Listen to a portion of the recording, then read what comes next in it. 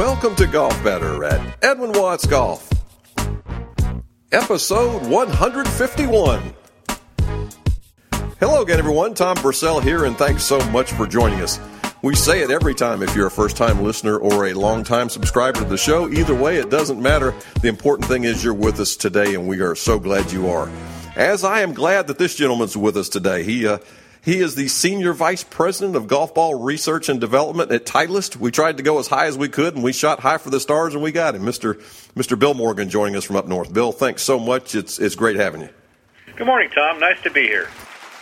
If you would, Bill, tell us a little bit about what you do at Titleist, your responsibilities, and if you want to go back a little further, what you did before in your life in golf. Okay. Well, let's start at the beginning. Way back in the early 1980s, I went to work for the Ben Hogan Company, working on golf balls for them. I was there for about 4 years, and in 1986, got an opportunity to come to work for Acushnet Company, working on Titleist golf balls, and I've been here ever since. So I got a little over 30 years making golf balls, and almost all of it's here at Acushnet Company. The first ball I worked on was a product called the Titleist 384 Tour LT. And I've been here as golf ball construction has migrated from the old wound liquid center Balata balls through the introduction of the urethane cover, the introduction of the first two-piece Titleist balls, solid multi-layer balls. Was here for the Pro V1 and hope to be here for the next ball. Well, George, nothing to me is more interesting and amazing than the story of the Pro V1 golf ball. It's something. It's a brand within a brand at Titleist. It's when you announce a new one, you don't have to call it the brand new Pro V1 2. Can you go back and tell us a little bit how that ball got started and how this thing has sustained its role over the years? And it goes back quite a ways. When I first got here at Titleist, we were making Balata covered balls for tour players, for the game's best players. They offered the best spin and control properties for shots into the green, but as we all know, those old Balata balls weren't very durable and they weren't very long off the tee. We also had, two-piece distance balls like our Pinnacle product, or even kind of hybrid balls like the Titleist DT that had a Surlyn cover and a wound construction. And so we were always looking back in the day for ways to make a golf ball that had the best attributes of all those different balls. In the mid-1980s, we were working very hard on developing a urethane cover material. We had chemists that was all they did was work on the next generation of cover materials, and urethane was the path we were on because we thought it offered softness and feel characteristics similar to Balata, but toughness and durability that was more along the lines of Surlyn. And so we thought that was a great way to go. And by the late 80s and into the early 90s, we knew we had a new cover material, and we were then in the process of adapting our manufacturing methods to use this new material. And in about 1993, we introduced a product with a urethane cover on it. But it was still a wound ball. And, we weren't sure what golfer reception to it would be, but when we introduced the professional golf ball in the United States, it really took off for us. And it was clear to us that a lot of golfers were seeing extra value in a cover that lasted longer and a construction that was more durable and picking up some distance, but still having excellent playable performance into the green. So the wound professional ball was a big success for us. Right after we introduced the professional, in the labs, we all said, hey, we should try making a two-piece ball with a urethane cover, too. And so we tried that, but it really wasn't a very good ball. It had some problems. We did a test market with it. It was called Pro Two-Piece. I think 4 or 5 cities across the country got significant volumes of the Pro Two-Piece in just a few shops. There were a few people that liked it. We sold them all, but we discontinued the test market because we didn't like the product. Almost as soon as we put it on the shelves, we realized there was probably a better way to make a solid construction ball than a urethane two-piece. And that was by layering the design. And so somewhere in that mid-90s period, we had this idea to take take what essentially was a two-piece ball, like the Titleist HVC at the time, and put a very, very thin layer of urethane over the outside of it. When we talked about it in the labs, we said, what if we could just veneer the cover? You know how you sometimes see furniture that has a thin veneer layer on the top that gives it a wood grain look, but sure, underneath yeah. will be something else? So the name of the project was the Veneer. And so we started working on these veneer balls, and we made wound ones and we made solid ones, but we started testing them. As we started testing them with players, and believe it or not, we had tour players hit veneer construction golf balls that were essentially very close to the first Pro V1 as early as 1996. So we'd been working on veneer for a while when the tour players hit them, but they seemed to like the solid ones more than the wound ones. And the reason why they did is they were getting two-piece ball distance with soft wound ball performance into the green. And, of course, at this point in time, the lights are going off above everybody's head. And, we realized, hey, this is the thing we've been talking about for years. And so we spent some time figuring out how to make them properly so that they would all be the same every time. Because, that's really the history and tradition of the Titleist brand is finding a better way to make better golf balls to help golfers shoot lower scores. And when you introduce a new design, you got to make sure it's at least as good as everything went before it, hopefully better. And so by the late 90s and into 2000, we felt we'd gotten the Pro V1 where we needed it to be, but we were still calling it the veneer ball. We didn't have a name for it. So we're continuing to test with golfers. There was one golfer in particular, I'm not going to use his name, but he was trying to talk the USGA into allowing him to use it at the British Open, even though it wasn't on the conforming ball list. That's how excited tour players were about this product.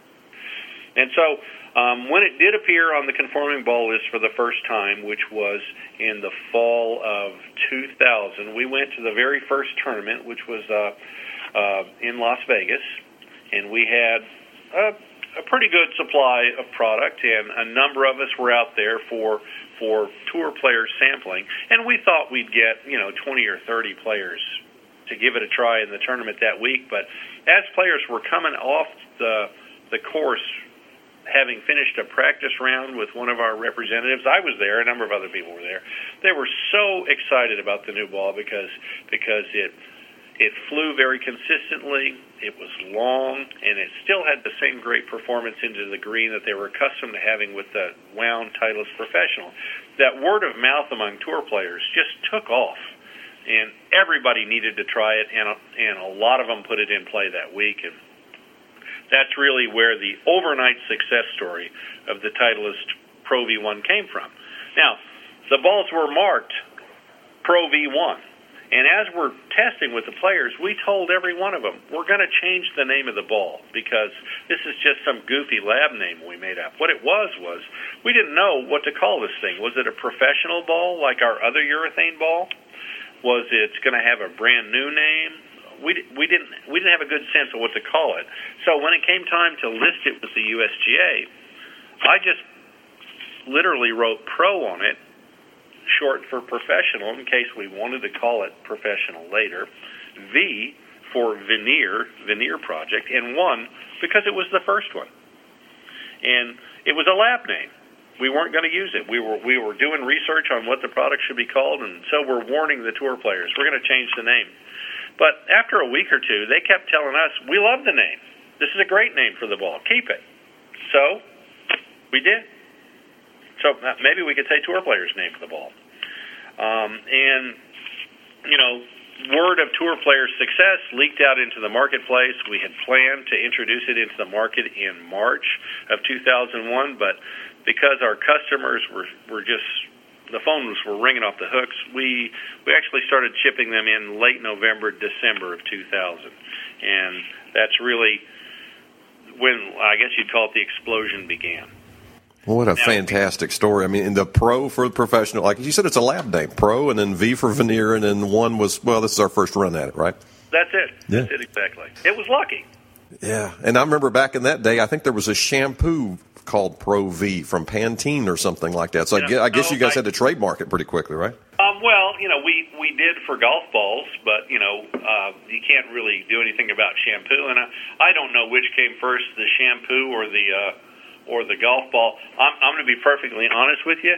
It was a couple of years that I found that shampoo on the shelf at my local supermarket, and I've been using it ever since.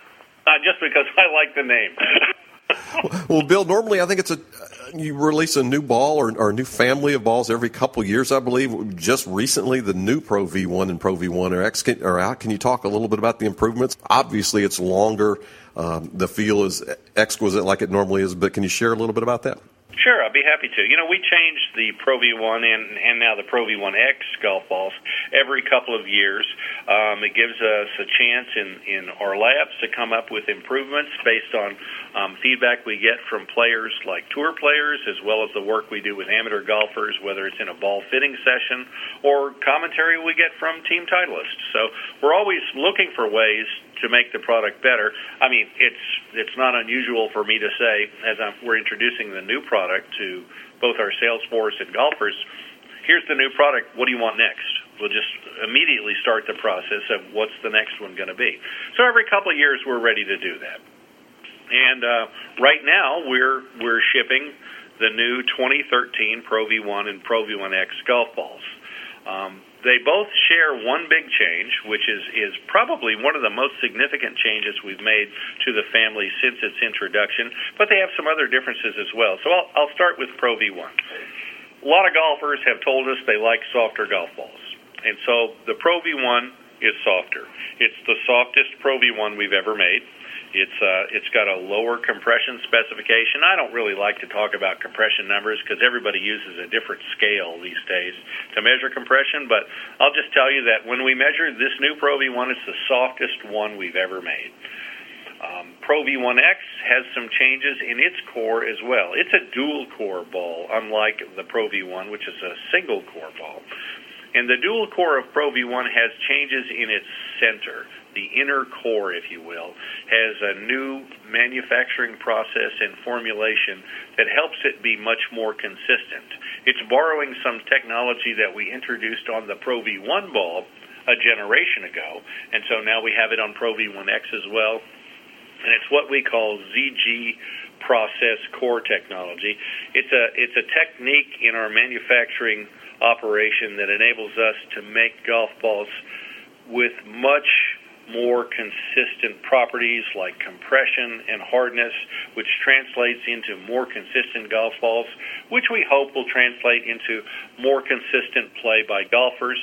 And so far, golfers have agreed with us. I mean, that is the heritage of the Titleist brand, a more consistent golf ball. And it looks like this new technology is helping us make balls that help golfers play better. So they both have changes in their core. The big change that I mentioned a few minutes ago is more related to the cover and paint system. We have new cover technology and new paint technology, which when coupled together are giving the exterior surface of these golf balls a longer lasting feature. They're just, I hesitate to say tougher because people will think they're harder. They're not harder. They're the same as they were, maybe even just slightly softer, but they just last longer in play. They're much more difficult to scuff up. They stay wider longer, and you can keep the ball in play longer. So we're giving golfers of all skill levels, and especially golfers like me with higher handicaps, a golf ball that just they can keep in play longer because it lasts longer. It's a longer lasting finish because of a combination of changes we made to the cover and to the paint system. Bill, some of the hardest people to get to change are the tour players. But from what I've understood on the new Pro V1, Pro V1X ball, the reception on tour has been phenomenal. Well, tour players are a little bit different from you and I in that they are, I try to describe them, everything is specialized for them. These are super customized everything that they have, from their shoes and their golf shafts. You just look at the array of golf shafts that are available just for regular folks. Well, it's even broader for tour players. The custom grinds on the irons, just everything about their equipment is super customized. Well, golf balls are used with this super customized equipment. Can you imagine a golfer who goes through a complete fitting process for his entire bag of clubs, and then 2 weeks later someone says, hey, I got a new golf ball I want you to try? He's got to be thinking, I just got fit for all my sticks, and now you want me to change my ball? Well, that's going to change every stick in my bag. I don't want to go through that. So over the years, we've had a number of golfers who have, rather than make another change, have continued to play an older model of one of our golf balls. And that's fine with us. We can make small numbers of those available for tour players. But, it's always been our preference that they switch to current models. So as we design products, we're trying to work with them earlier in the process so that they can see the change coming. We had tour players hitting what we thought would be the new product a year ago. And so as they saw the change coming, and as they were working to finalize their stick selections for the 2013 season, they already had a very good sense of what ball they would be using and what ball types would be available going forward. Additionally, they're steering the process as well. So it's just much easier for them with our design and involvement with player process for them to move into the new products. This new generation of products is, I think we've had the fastest conversion to the 2013 Pro V1 and Pro V1X golf balls that we've had probably since we introduced the original Pro V1. And that's part of how we've worked with players, but just the strength of the product as well. Bill, as we wrap this up or get closer to wrapping it up, one of the things I wanted to ask you, you mentioned fitting and obviously club fitting and ball fitting. How would somebody go about, or how do you recommend somebody go about being fit for a golf ball? I was reading a Q&A with you in Golf Week, and you said that, hey, just fitting somebody based on swing speed, that's a myth because there are so many swing speeds in a round of golf. It's not just your driver speed, correct? Sure. If you look at every type of shot you make, there's a tremendous range of swing speed that every golfer uses during the round of golf. So I guess if you're being fit for swing speed, you're only being fit for one type of swing. And usually the swing that people talk about is the driver, because everybody wants to hit the ball farther. Well, that's a tremendous mistake because you really only hit your driver maybe 14 times a round. I think that when people are fit for golf balls, what they really want to do is shoot a lower score. Strip everything else aside. What do you want most? You want a lower score. So how do you get a lower score? You ask any teacher how you can improve your score, and they'll all tell you the same thing. Improve your short game. Now, shouldn't that same thing be true related to fitting? Of course it should be. So if you want to improve your score with fitting, you should focus on the short game. So if we're going to fit someone for a golf ball, we start with the short game. Little short shots to the green, and then we progressively move to longer and longer shots, and we compare a couple of different golf balls to see which one works best for that golfer. Shots to the green are completely different from shots off the tee. Everybody wants to do the same thing off the tee. They want to hit it straight, and they want to hit it far. But shots into the green are different. We have different styles of play. Some players will hit it higher, some will hit it lower. Some move the ball left to right, some right to left. Some want to hit it short and run it up. Some want to hit it past the target and bring it back. How do you know what's the best ball without trying those shots? And each green is a little bit different. Each lie is a little bit different. You literally have to go on the golf course and in the short game try different kinds of shots that the player feels are important to changing the score in his game. That's where your focus should be. It's not unlike what a teacher does when he's trying to help a golfer shoot a lower score. It's really the same process. What swing changes, what ball changes are going to help you shoot a lower score. And once you learn a bit about the short game, you move on to longer and longer shots. It's completely different from what a lot of people think. You can just go to the tee, bang balls out on the range, and make a decision about your ball. I certainly wouldn't do it that way. That's not what's going to help you shoot a lower score. And, I think a lower score is what we all want. Now, you don't get to change your ball after you hit your tee shot. You're not supposed to do that. No, not at all. Well, Bill, this has been great having you on. Titleist Pro V, again, is one of the things, like you said, that really, really resonates, goes back a long, long way, and the history's fantastic. The new balls are fantastic. Some final words for our listeners from you, please. Well, I just like to encourage all of our listeners to take a look at our website, join Team Titleist. You can be part of the development process yourself. We are always asking Team Titleist members questions about how they play the game and what's important to them and what they believe will help them shoot a lower score. And frankly, several times during the year, we do pick members of Team Titleist to test some new product for us. So if you're in there, you got a chance to literally be testing the next generation of golf balls. So sign up right away and help me make a better ball for you. Hey, you can't test if you're not in there, right? That's right. Join TeamTitleist.com. Bill Morgan, thanks so much. Let's do it again sometime soon. I'd like to, Tom. Thanks. Thank you. How about that? A little history of the Pro V1 golf ball. The name stands for professional, veneer like a veneer finish on furniture, and the number 1. Just a lab name that just happened to stick since the early 2000s. Well, thanks again to Bill Morgan, Senior Vice President of Golf Ball Research and Development, for joining us today. Our good friends at Titleist and Acushnet Golf for putting us together. And to you, our listeners. And we'll do it again next time when we have another episode of Golf Better at EdwinWattsGolf.com. So long, everyone.